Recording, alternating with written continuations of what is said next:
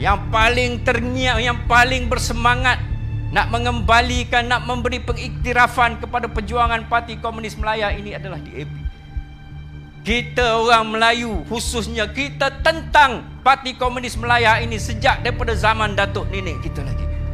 Kalau ada orang Melayu yang masuk dalam perjuangan PKM, orang Melayu ini kita tidak iktiraf sebagai sebahagian daripada bangsa kita. Betul tak betul, tuan-tuan?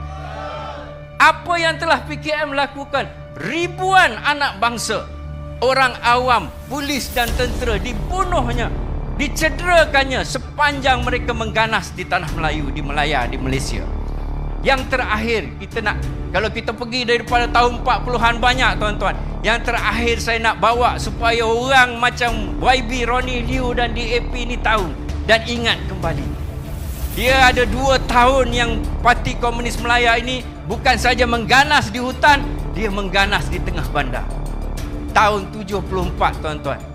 Bulan Jun tahun 74, Ketua Polis Negara Tan Sri Abdul Rahman Hashim ditembak mati di tengah-tengah bandaraya Kuala Lumpur. Siapa punya kerja? Parti Komunis Malaya. Parti Komunis Malaya ni apa? DAP kata sebahagian daripada mereka yang memperjuangkan kemerdekaan negara. Kepala otak kamu.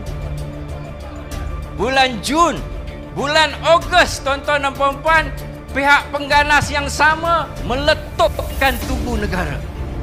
Tugu Negara ni bukan orang, tugu, tetapi dia simbol perjuangan kemerdekaan negara. Mereka letupkan sehingga roboh sebahagian daripada tugu gangsa ini, nak menunjukkan mereka lah yang sebenarnya memperjuangkan kemerdekaan negara. Jahat tak jahat PKM ini? Tahun 75 lagi menyayat hati. Kalau tuan-tuan ingat, flat jalan perkeliling di Kuala Lumpur sekarang dah tak ada, semua dah dirobohkan. Flat jalan perkeliling itu salah satu bloknya yang sekarang berhadapan dengan Jabatan Penguatkuasa Dewan Bandaraya Kuala Lumpur. Dikuasai ataupun diduduki, ditempatkan Brigade Tengah Pasukan Polis Hutan. Dulu, tahun 75.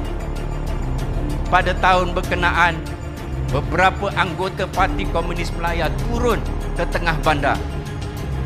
40 lebih anggota pasukan polis hutan kita sedang berkawat, berlatih di kamp mereka di situ. Dilontarkan beberapa biji bom tangan. Mati terbunuh 2 orang, 42 orang tercedera, tuan-tuan.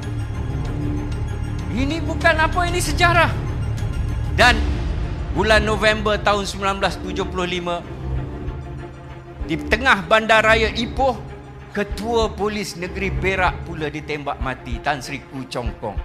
Inilah kerja-kerja tindakan aktiviti Parti Komunis Malaya. Datang DAP nak mengiktiraf perjuangan ini.